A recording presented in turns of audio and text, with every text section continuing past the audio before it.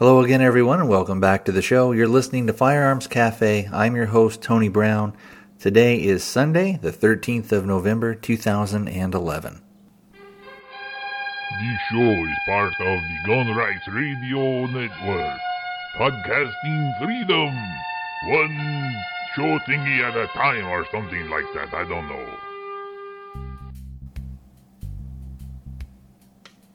Before we jump into the show too far today, I want to go ahead and take a quick moment to thank a gentleman, and I'm only going to use his first name. His first name is Ross. I wanted to thank him for the generous donation that he sent to the show. It came kind of out of the blue, and I am still sort of at a loss for words, but I wanted to say thank you very much, and I really, really appreciate the fact that you thought enough of the show and of me to go ahead and kind of vote with your dollars, so to speak. So I really appreciate that.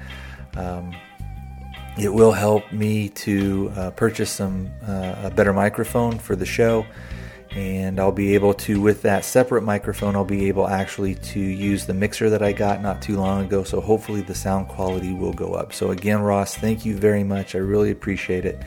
And again, thank you for your generosity and your kind donation to the show. All right, let's go ahead and jump in with the rest of the show. If you'd like to contact the show, you can do so a couple of different ways.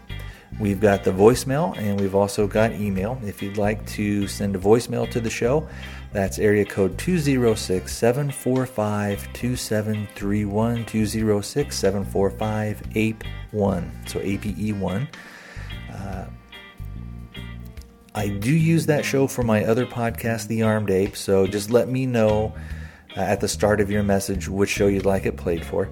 If you would like to record an MP3 or a WAV file, or if you just want to do the regular old email and I'll read it out for you on the show, you can send me that at firearmscafe@gmail.com. Again, all one word, firearmscafe@gmail.com.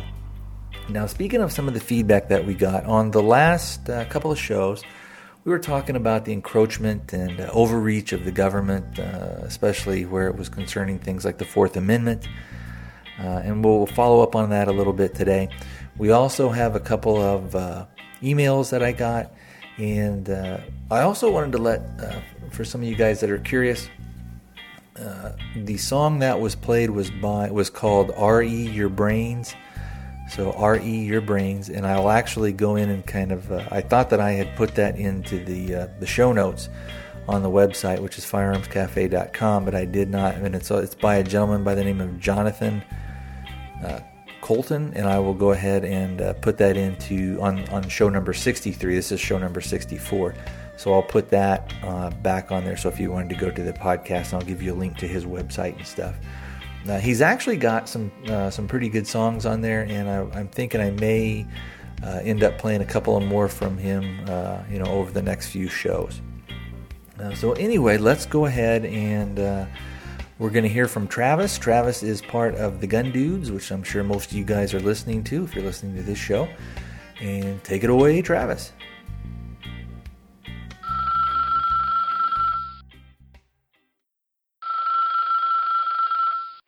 Hey, Tony Brown, this is Travis from the Gun Dudes podcast. I was just listening to episode 63, and interestingly enough, the same day, I heard a podcast from This American Life, really good podcast, I highly recommend it. Episode 414, The Right to Remain Silent, and it talks about the New York Police Department, kind of how they're corrupt and they'll do anything to make their numbers, and you really don't care about the people or the people involved to make those numbers. Really interesting podcast. A guy named Adrian Schoolcraft, a police officer that secretly recorded his superiors telling him to do unconstitutional and terrible things to the citizens and even to fellow officers. So I highly recommend that podcast to anyone that would really like to know what's going on in the New York Police Department. It's interesting, too, that Schoolcraft was fired for what he did, for standing up for his rights and some of the things that happened to him there. So highly recommend it. Check it out. He also has a web a website called Adrian Schoolcraft where police officers can go and report corruption. So give it a listen. Give it a shot. See you later, Tony Brown. Thanks for all you do, and I'm out. All right, Travis. Thanks for sending that in. I appreciate it. You know, there's a lot there, and there's a lot of things to talk about and discuss there. And in future shows, I'm going to be talking a lot about, again, kind of going back to that militarization of the police, but also we're going to talk about police corruption, things like that. And some of you guys out there may say, well, what does that really have to do with Second Amendment issues or gun rights or things like that? And I want you to think about something. If you were walking down the street, and let's say you're open carrying for whatever reason, and somebody, just a stranger, came up to you and said, hey, I want to check that gun and make sure it's loaded, and I want your ID, and I want all this other stuff. Would you give them the time of day? If you were just walking down the street and somebody came up to you out of the blue and said, hey, I don't know who you are, I want to see some ID, you wouldn't. But if a police officer did that to you, most of us would probably be inclined to say, oh, okay, here you go. But you have to realize, especially with open carrying, what we're seeing in a lot of other states where they're doing that, and they are doing it to make a point, and it's to make a political statement as well. But you have to remember that those same police officers that are going to stop that person who's open carrying, who's doing something that they're completely legally able to do, they're being singled out basically because they're a gun owner for no other reason. And you can try and make all these other excuses and say, well, it's really because of this and that, and it's a matter of public safety. Well, no, it's not. And a lot of times, you know, every one of these cops, when you watch things on YouTube, when you listen to some of the stuff that comes up, one of the first things that they say is, well, I don't know who you are. But they don't know who maybe another guy is who's just walking down the street, or they don't know who a person is who's at the restaurant where they're eating, and they're not walking up to people who otherwise are doing nothing illegal. They're not walking up to those people and demanding to see identification because they quote unquote don't know them. So like I said, again, on future shows, we're going to be talking a lot more about, again, the infringement of the state on our rights. And it's not only our Fourth Amendment rights, but our Second Amendment rights, our Fifth Amendment rights, just a lot of stuff out there. Anyway, I did want to read a real quick thing, and this was something that was on an article that was on CBS News on their website. And it talks about New York Police Department, and there are about 400 police officers that may be charged for ticket fixing. So I want to go ahead and read this, and this is by Adicio Martinez, and this again is off of the CBS, just CBS News website, I guess. So it says CBS, their local affiliate WCBS in New York, a major ticketing fixing scandal is rocking the NYPD, and as many as 400 cops could face bribery and larceny charges for making tickets disappear in exchange for gifts, according to a report. This is huge, a source told the New York Post. That's a lot of cops in one shot. I've never heard of something like that before, this many police officers charged in one period. The investigation was reportedly started by accident. Apparently, the owner of a barber shop not far from the 43rd Precinct in the Bronx called his police officer's son to see about fixing a ticket. Unbeknownst to the officer, the telephone was being taped by internal affairs officers who were investigating local drug trafficking. Sources told CBS affiliate WCBS that union delegates were among those asked to fix the tickets. Among the cops under investigation, more than 24 face potential felony charges, while another 10 could face lesser charges like obstruction of government administration. Sources also told the station that although the case began in the Bronx, prosecutors in at least 2 other boroughs have pieces of the probe. Internal Affairs probers pulled summons issued by 12 Bronx precincts last September. Records were also reportedly pulled at precincts in other boroughs. After the probe began, the New York Police Department, instituted a new electronic trafficking systems for summonses, making it tougher to fix tickets. And I know it kind of seems maybe we're picking on New York, but this is one of the states that basically has tons of draconian gun laws. It's the same in Chicago, it's the same in D.C., and what you see in those places, it can't be a coincidence that you have a history of trampling on people's civil rights and trampling on people's ability to defend themselves, to where you have tons of crime and you also have tons of corruption. It's not just in the police departments, but in all forms of city government, all forms of stuff like that. I was talking to some friends of mine not too long ago, and a couple of them are from Chicago, and they were saying that when they were growing up, that it was pretty much standard practice that if you were pulled over, what you would do is you would get out of your car, you would approach them, and then they would usually put you in the back seat of the car while they took your information. They didn't cuff you or anything like that. And then they said what you would do, and this again was kind of standard operating procedure, and this was from two different people that I got kind of the same story from. What you would do is you would put a $20 bill on the back of the seat, and then they would kind of look in and see if you had done that. If you did that, they would pull you out of the car and say, okay, we're just going to go ahead and give you a warning, and you'd be on your way. And then they would go around the corner, and then take the money off the seat at a later point.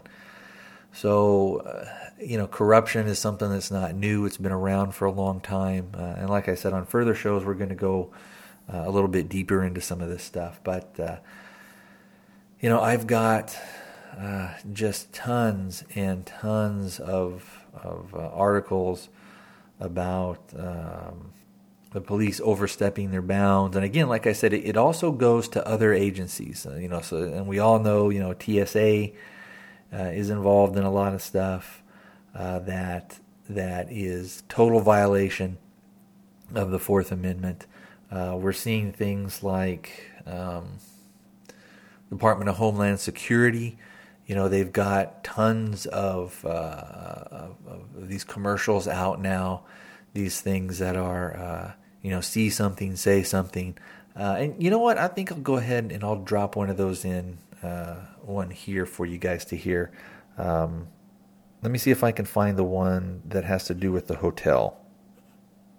All right, guys, before I drop in the Department of Homeland Security thing, the audio from this deal, a couple of quick things. One point that I did want to make, kind of what we were talking about a little earlier, about how the state or the government is overstepping their bounds.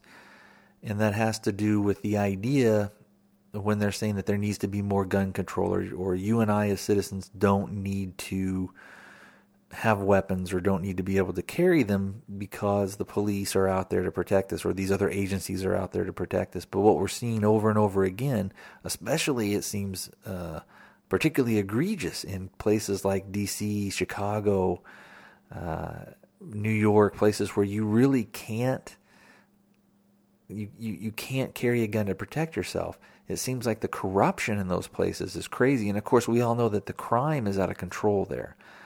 So I just kind of wanted to make that point as well.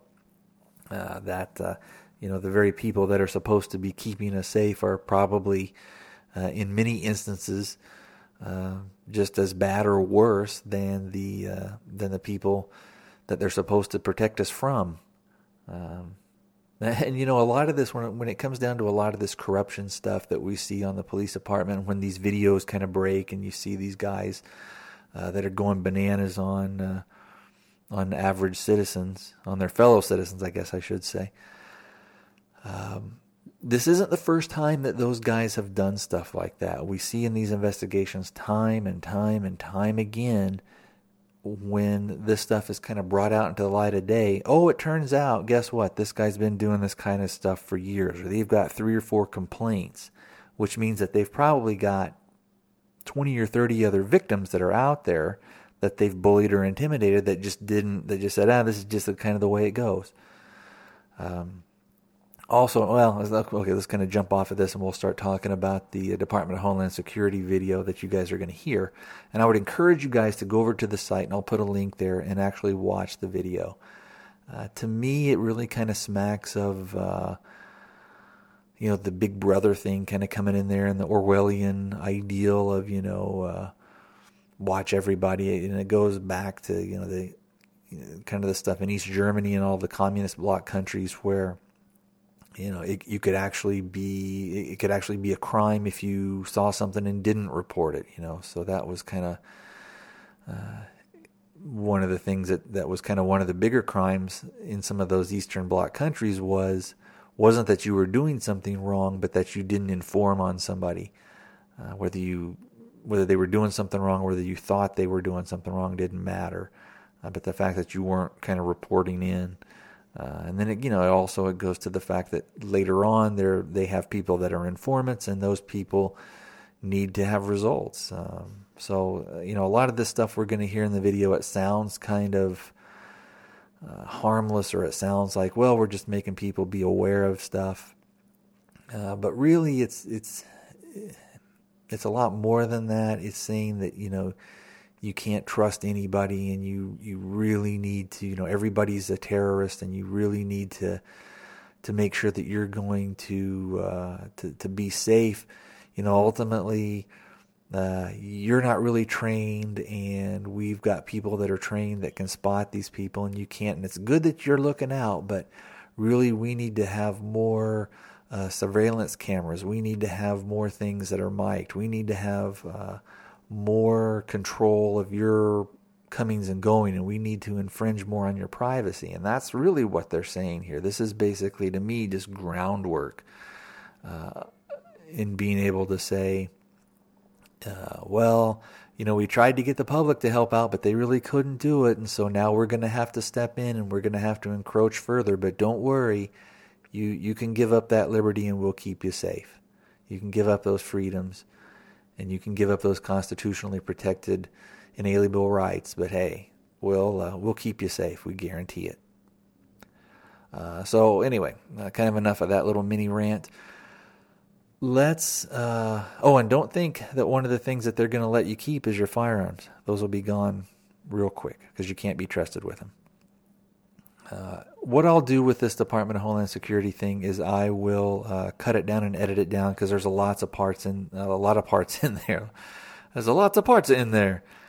There's a lot of parts in there that where nothing is really going on. I mean, you'd be watching it, but it's just kind of music and this and that. So, and it's about 10 minutes long, but I'll cut it down.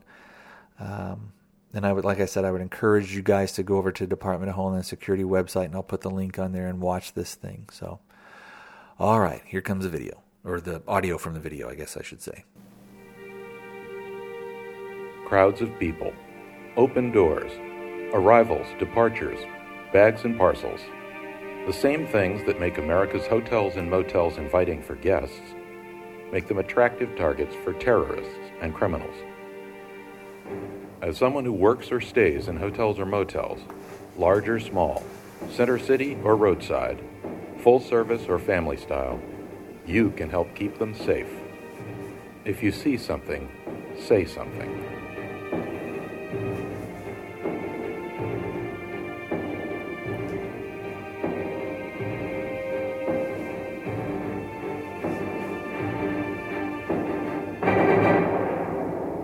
Terrorists and criminals the world over have targeted places of lodging.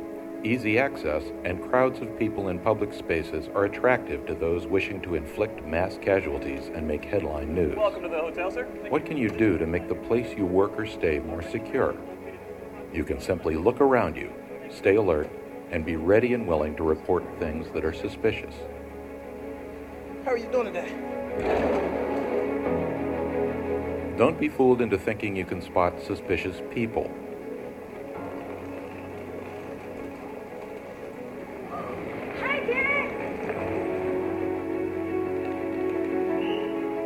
Terrorists and criminals work to blend in and may look no different than the guests and visitors that come through your hotel every day. The silver Range Rover? That's the one. Right on it. But you can spot suspicious behavior. You know what is normal and customary and what's unusual and out of place. Excuse me, sir. Excuse me, sir. Did you tell him he could leave his car back here? Sir! Sir! You can't leave your car here, sir! We have a credit card. Here's your key and the elevator is right behind you. Here's what a credit card will do. No credit card. Terrorists and criminals do their best to cover their tracks. Sir, if you will just give me one moment. This may include paying in cash or using false identification. Hang on a second. Let me call you back. I'm sorry to What's up, bother you. Suzanne? I have this guest who wants to stay for a few weeks and wants to pay in advance in cash. No, cash is money last time I checked. What's the problem? Did you ask him for a credit card? Yeah, I did. He said he doesn't have one. He doesn't use them. No credit cards? How about an ID? He gave me one. It just doesn't feel right. Well, everyone's normal until they check into a hotel. Problem? I guess it's not a problem. It's just weird. If your interaction with a patron feels odd, if that person appears nervous or anxious, refuses to show ID, if the ID seems to be altered, or if the guest insists on paying with cash for sums that are customarily charged and refuses to show a credit card, alert your manager or security personnel.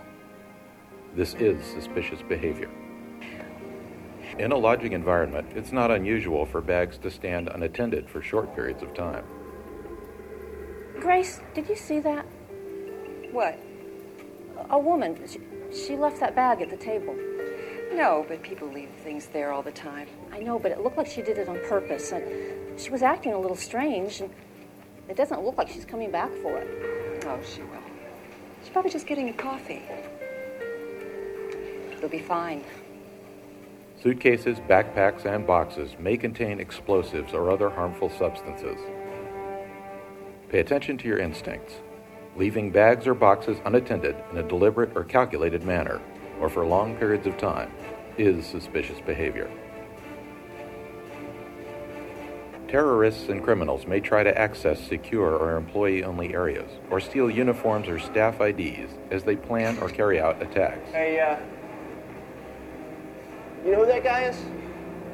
No, is he new? Hey, buddy, did you punch in yet? Be aware of people who attempt to gain access to restricted areas, take pictures or video of, or ask unusual questions about security, shifts, or things a guest wouldn't need to know. This is suspicious behavior. Housekeeping! Attacks carried out in places of lodging around the world have wounded and killed thousands. They've damaged and destroyed places of work. They've frightened away patrons and travelers, leading to economic hardship and job losses.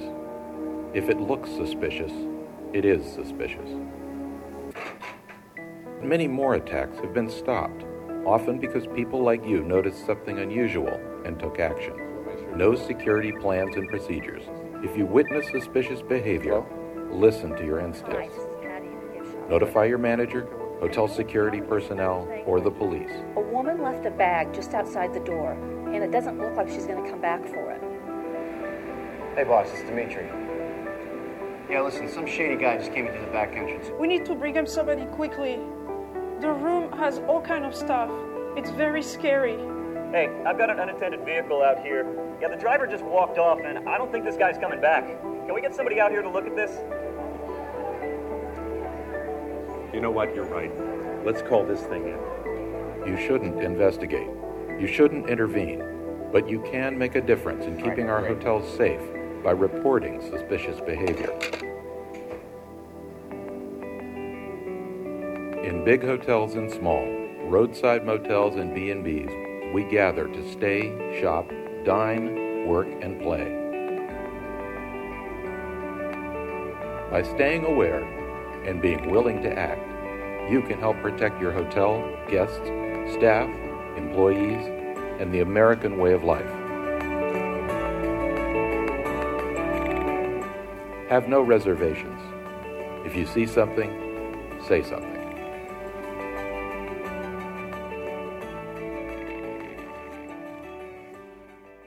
All right, guys, you have got to go to the Department of Homeland Security website, and you've actually got to watch this video. You've got to watch this thing. The more that I've watched it and the more that I've listened to it, especially at the end, the whole, you can make a difference. We will preserve the American way of life.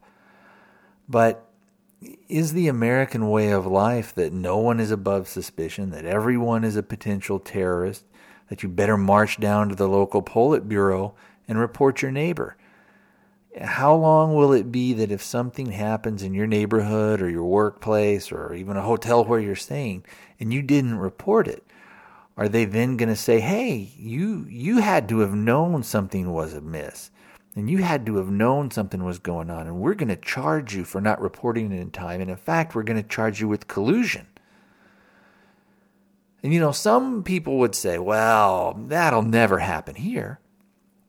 But prior to 9/11, if they told you that 80-year-old women and infants will be groped and manhandled and made to pose nude and have to strip, would you have believed it? Would you have believed it if they would have said your 10-year-old daughter is going to be felt up by somebody? Now also, if you pay cash for something, you're a potential terrorist, or if you support a certain American politician, not a foreign guy, but an American politician. If you put a Ron Paul sticker on your truck, a Don't Tread on Me sticker, or an NRA sticker on your car, then you're to be closely watched. You're someone who is under suspicion. The idea that this type of behavior is okay, and more than that it's encouraged. This way of thinking needs to stop. And it's up to all of us to stand up and say, no, this isn't right. Now, if we look at a guy like Ron Paul, and if you'll go back and you'll listen to his speeches, he is the only one who uses the word gun in a positive context. He says we do need to take guns away and we do need gun control. Now, that's a fact. He has said that. But what he actually says is we need to take the guns away from all the bureaucrats and make sure that the guns are in the hands of the people. One of the bills that Ron Paul authored was to end gun-free zones. Now, do you really believe that anyone else will ever have the courage to do that? The primaries are fast approaching. And if you want to vote for Ron Paul, you need to go and register as a Republican if you're not already, so that you can vote in the primaries. If he is someone that you want to support, you need to do that, and you need to make sure that your voice is heard. He is the strongest Second Amendment candidate ever. Not just right now, I mean ever. Probably no one other than the Founding Fathers has spoken out more on behalf of the people's need and right to keep and bear arms. And don't even try and tell me about like Perry and how he's all pro-gun and everything. That guy would sell us down the river in a blink of an eye. And the same for Romney. Remember, Romney was the guy who said, hey, I'll sign that assault weapons ban. He was a governor of one of the most draconian states as far as gun rights, as far as your civil rights, concerning guns. So anyway, one of the other things that I want to bring to your attention in the video that you just heard was when the woman at the front desk freaks out because a guy wants to pay cash for his hotel stay. And it is literally beyond her ability to comprehend that someone would not have a credit card, and also that someone would not just be dancing in the streets to go into debt to stay at a hotel. That the concept that someone has chosen not to use a credit card is foreign to her. It might have well been that the guy was saying that he was from the moon. And many people in the preparedness movement are trying to be better, what's the word I'm looking for? Are trying to be better financial stewards. So, a big part of the preparedness movement is that you get out of debt and that you don't go into debt of any kind if you can avoid it. And so many people are trying very hard not to use credit cards because it helps them not to spend beyond their means. If you're using cash and you're only going to spend cash, then it becomes difficult to then say, well, I'll just charge this thing because I want it. So, at first in the video, the manager does the right thing and he says, well, the last time I checked, cash is money. However, at the end of the video, it does show him saying, you were right. There is something wrong. We need to report it. In fact, in all the situations they portray, of course, everyone is a good little slave and calls the secret police and reports their fellow slaves. The only thing it doesn't show is that they get rewarded with a better apartment at the government-run sector. So, anyway, let's kind of switch subject. You guys do need to go and watch this thing. Okay, we do have some emails, and I got one from Eric, and he's from the Double Tap Radio podcast, and he says, I do an airsoft podcast which promotes gun safety, cross-training, and gun education, and some of my quirky obsessions with gear. I caught your 5 questions from the New Shooter podcast, and I was super excited about them. Can I get your permission to use those? And I wrote him back and said, sure, no problem. But he's got like I said, a podcast called Double Tap Radio, so you guys might want to check that out.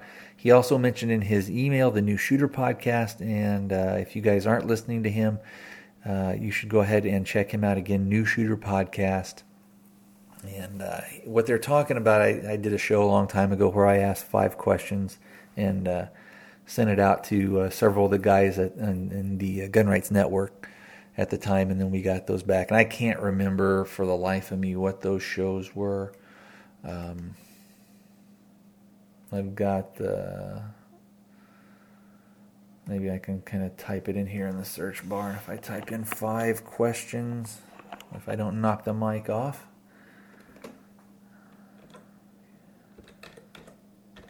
I know this is very exciting, isn't it? Let's see. I think it was show number 12 and show number 14 of Firearms Cafe. So if you guys are curious about that, you guys can go ahead and look at those again, or listen to those again, I guess. Let's see. We had a couple others, and I got one from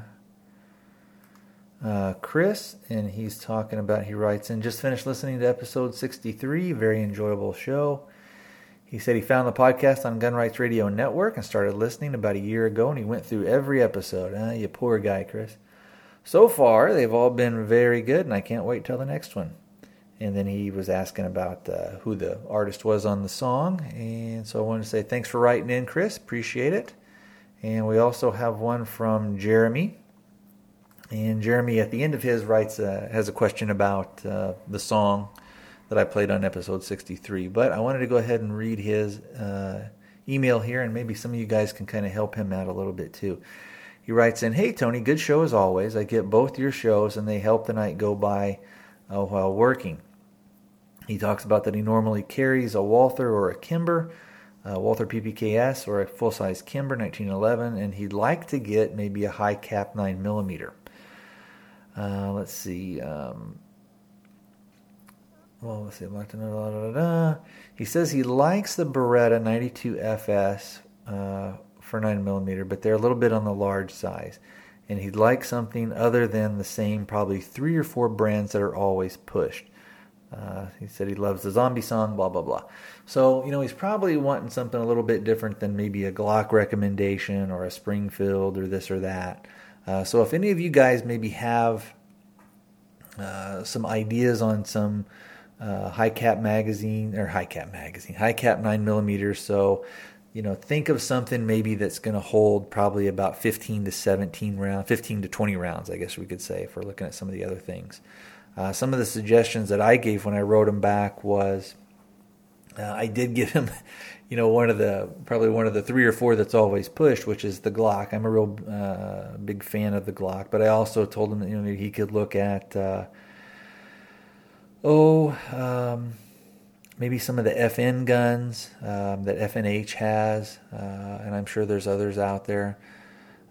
Probably SIG, but SIG can be on a little bit more of the expensive side. So if you guys have any ideas on maybe some that are good, reliable guns that are maybe ones that aren't always talked about or always mentioned, go ahead and email the show or call up the voicemail, 206-745-2731, or you can send an email with an MP3 or WAV file, or just with your suggestions, and I'll go ahead and read them out on the next show, and that's firearmscafe@gmail.com.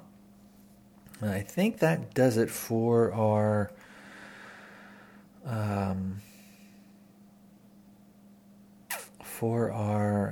emails that we got. And I tell you what,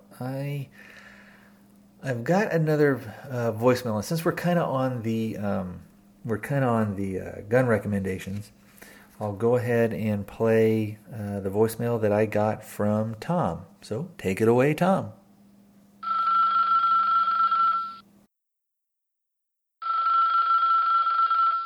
Hey, Tony, this is Tom from Roanoke, Virginia.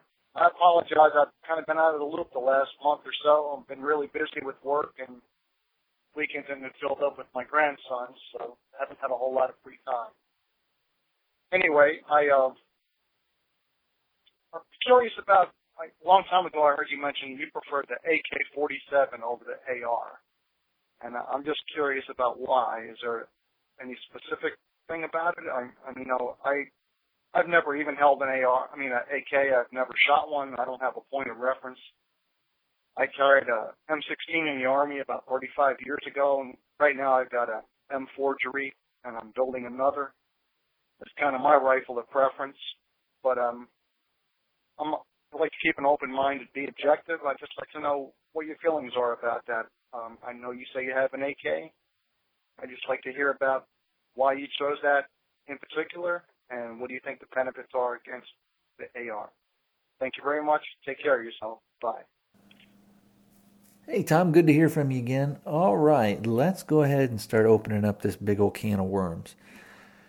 Now, as you guys know, there's been a lot of debate out there over, which is truly better, the AK or the AR, and we're not really going to kind of go over that as much.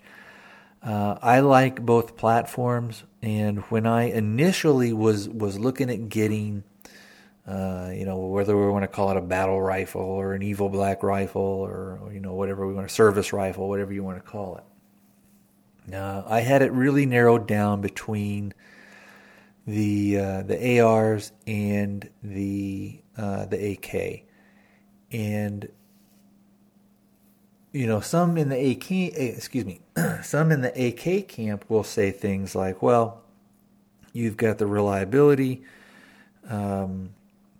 If you go out and it's in the dirt and it gets muddy, or if it gets some, it can take more abuse and still work." To where they say, well, the AR is a little bit more finicky.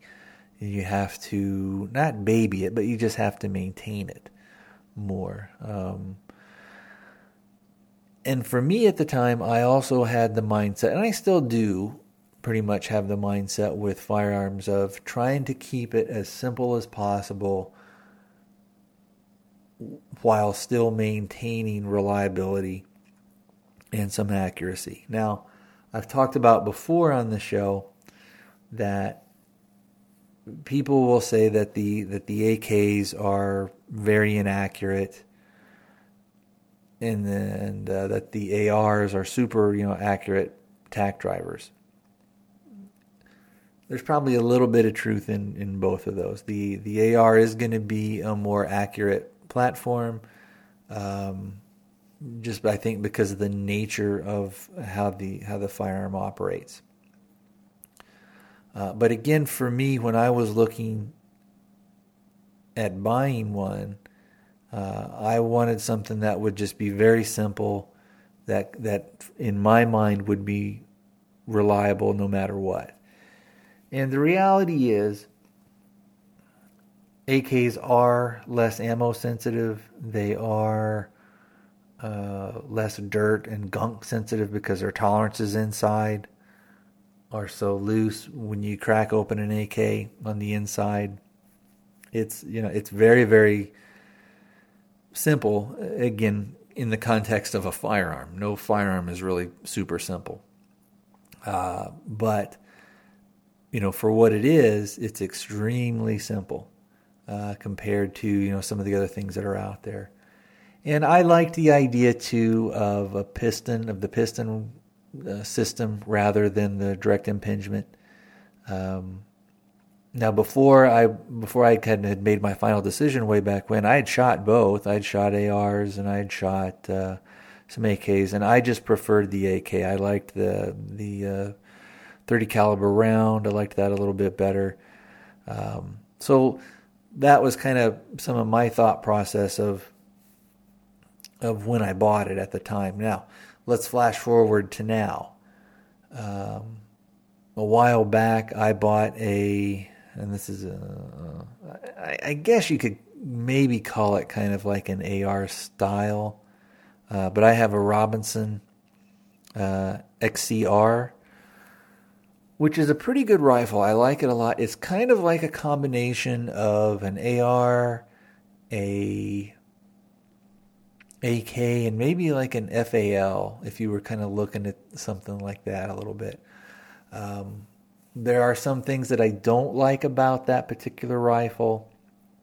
And there are a lot of things that I do like about it. Now, it's more AR-like in how the magazine well is, how you attach how you insert the magazine, things like that. There are some things about it that I think are really, that I like about it a lot.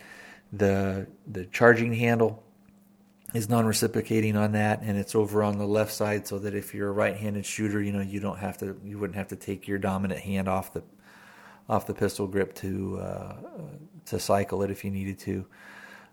It has the actual bolt release is down, kind of underneath or right before, is just forward of the trigger guard, so you can easily just with one finger, with your trigger finger, you can just release it that way, and once it locks back and stuff. So, and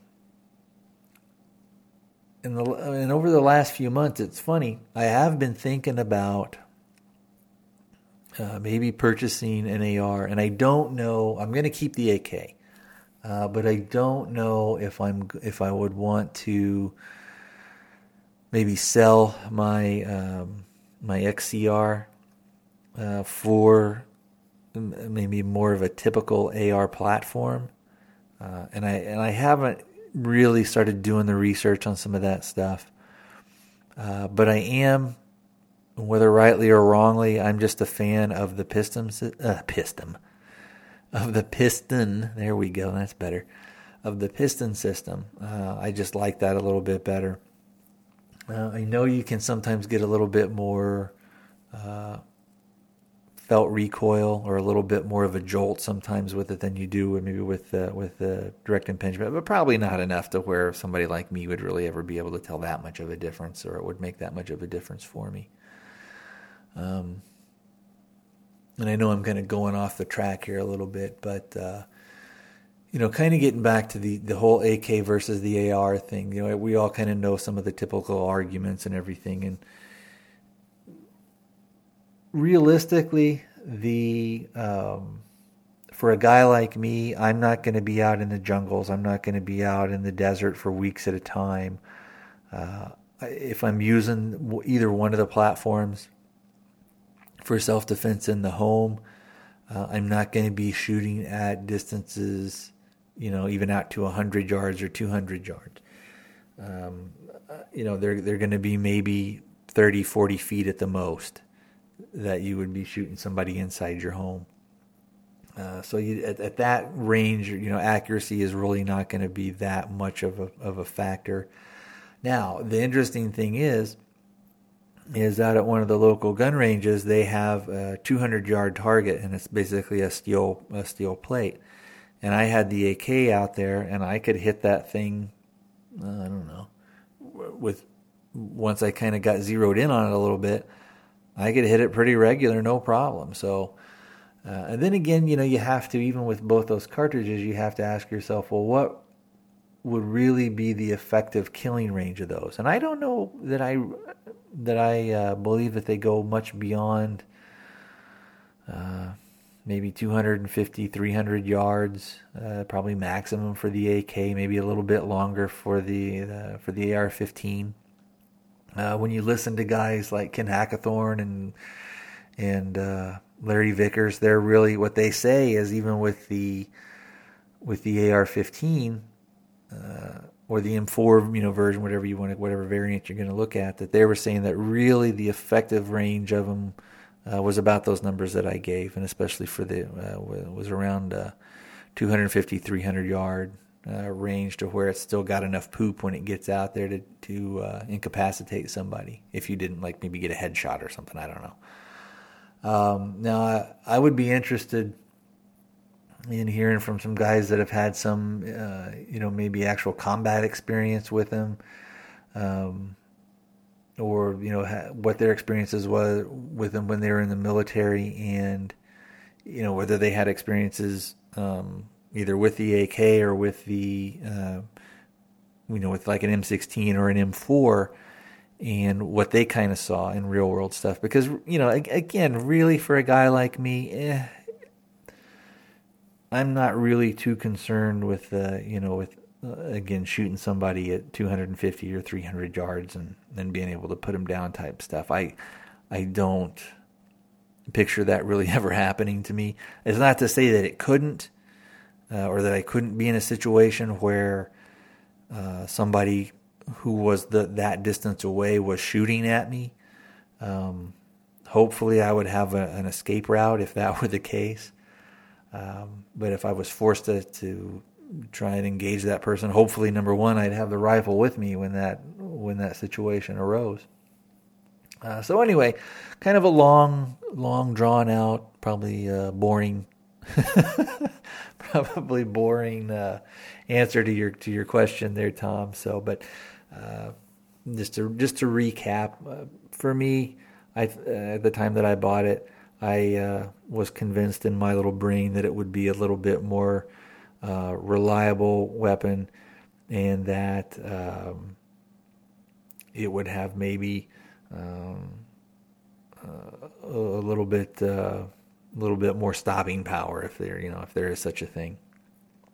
So that is. And one other thing, I actually with that too, is I knew it wouldn't be as ammo sensitive and maybe as magazine sensitive as some of them are, but for the most part, the guys that I know that have ARs, they very rarely ever have feeding problems or magazine issues or ammo issues, as long as they're using halfway decent stuff. The one thing I will say with the AK is I've shot garbage crapo ammo in it, and it just chews it up and spits it out. So, all right. Well, I tell you what, we are probably running a little bit long, so I'm going to go ahead and we'll draw it to a close.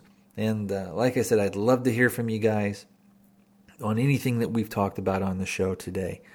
But again, I would encourage you to go over to that Department of Homeland Security website and take a look at some of the stuff on there. Not just the videos, but some of the other stuff. And it's pretty frightening. There was in aviation, they talk about you get to a certain point when you're going from point A to point B, where there's a point of no return, to where you have to continue to go to B, because if you turn around and try and head back, you're not going to have enough fuel. You're not going to be able to land. And I'm wondering, with a lot of this stuff, are we getting to that point to where once we allow so much stuff to happen, are we going to get to that point of no return, kind of politically or however you want to look at it? And, the kind of the thought that I've had for a while, and don't get me wrong what I'm about to say, I am 100% supporter of Dr. Paul. And I think that if he can get the presidency, he can do a lot to help turn us around. Because number one, you'll still have Congress, and you'll still have the Senate, you'll still have the House of Representatives, blah blah blah. You'll still have all the state things.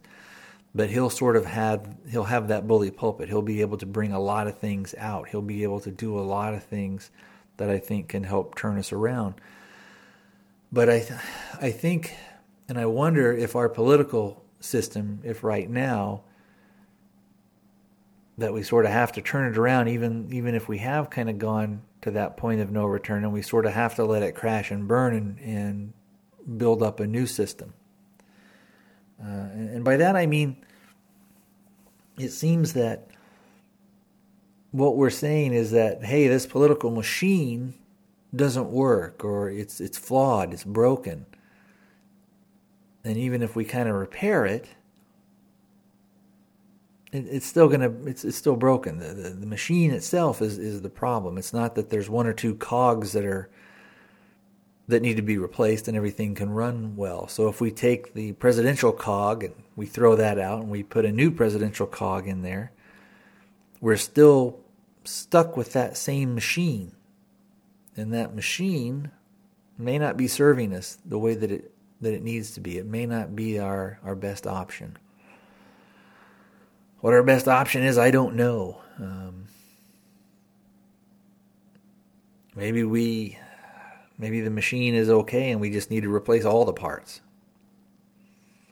So, I don't know. Anyway, guys, like I said, I'll go ahead and wrap it up, and I will talk to you guys next time. Take care. Bye. Oh, the devil has given him superhuman strength.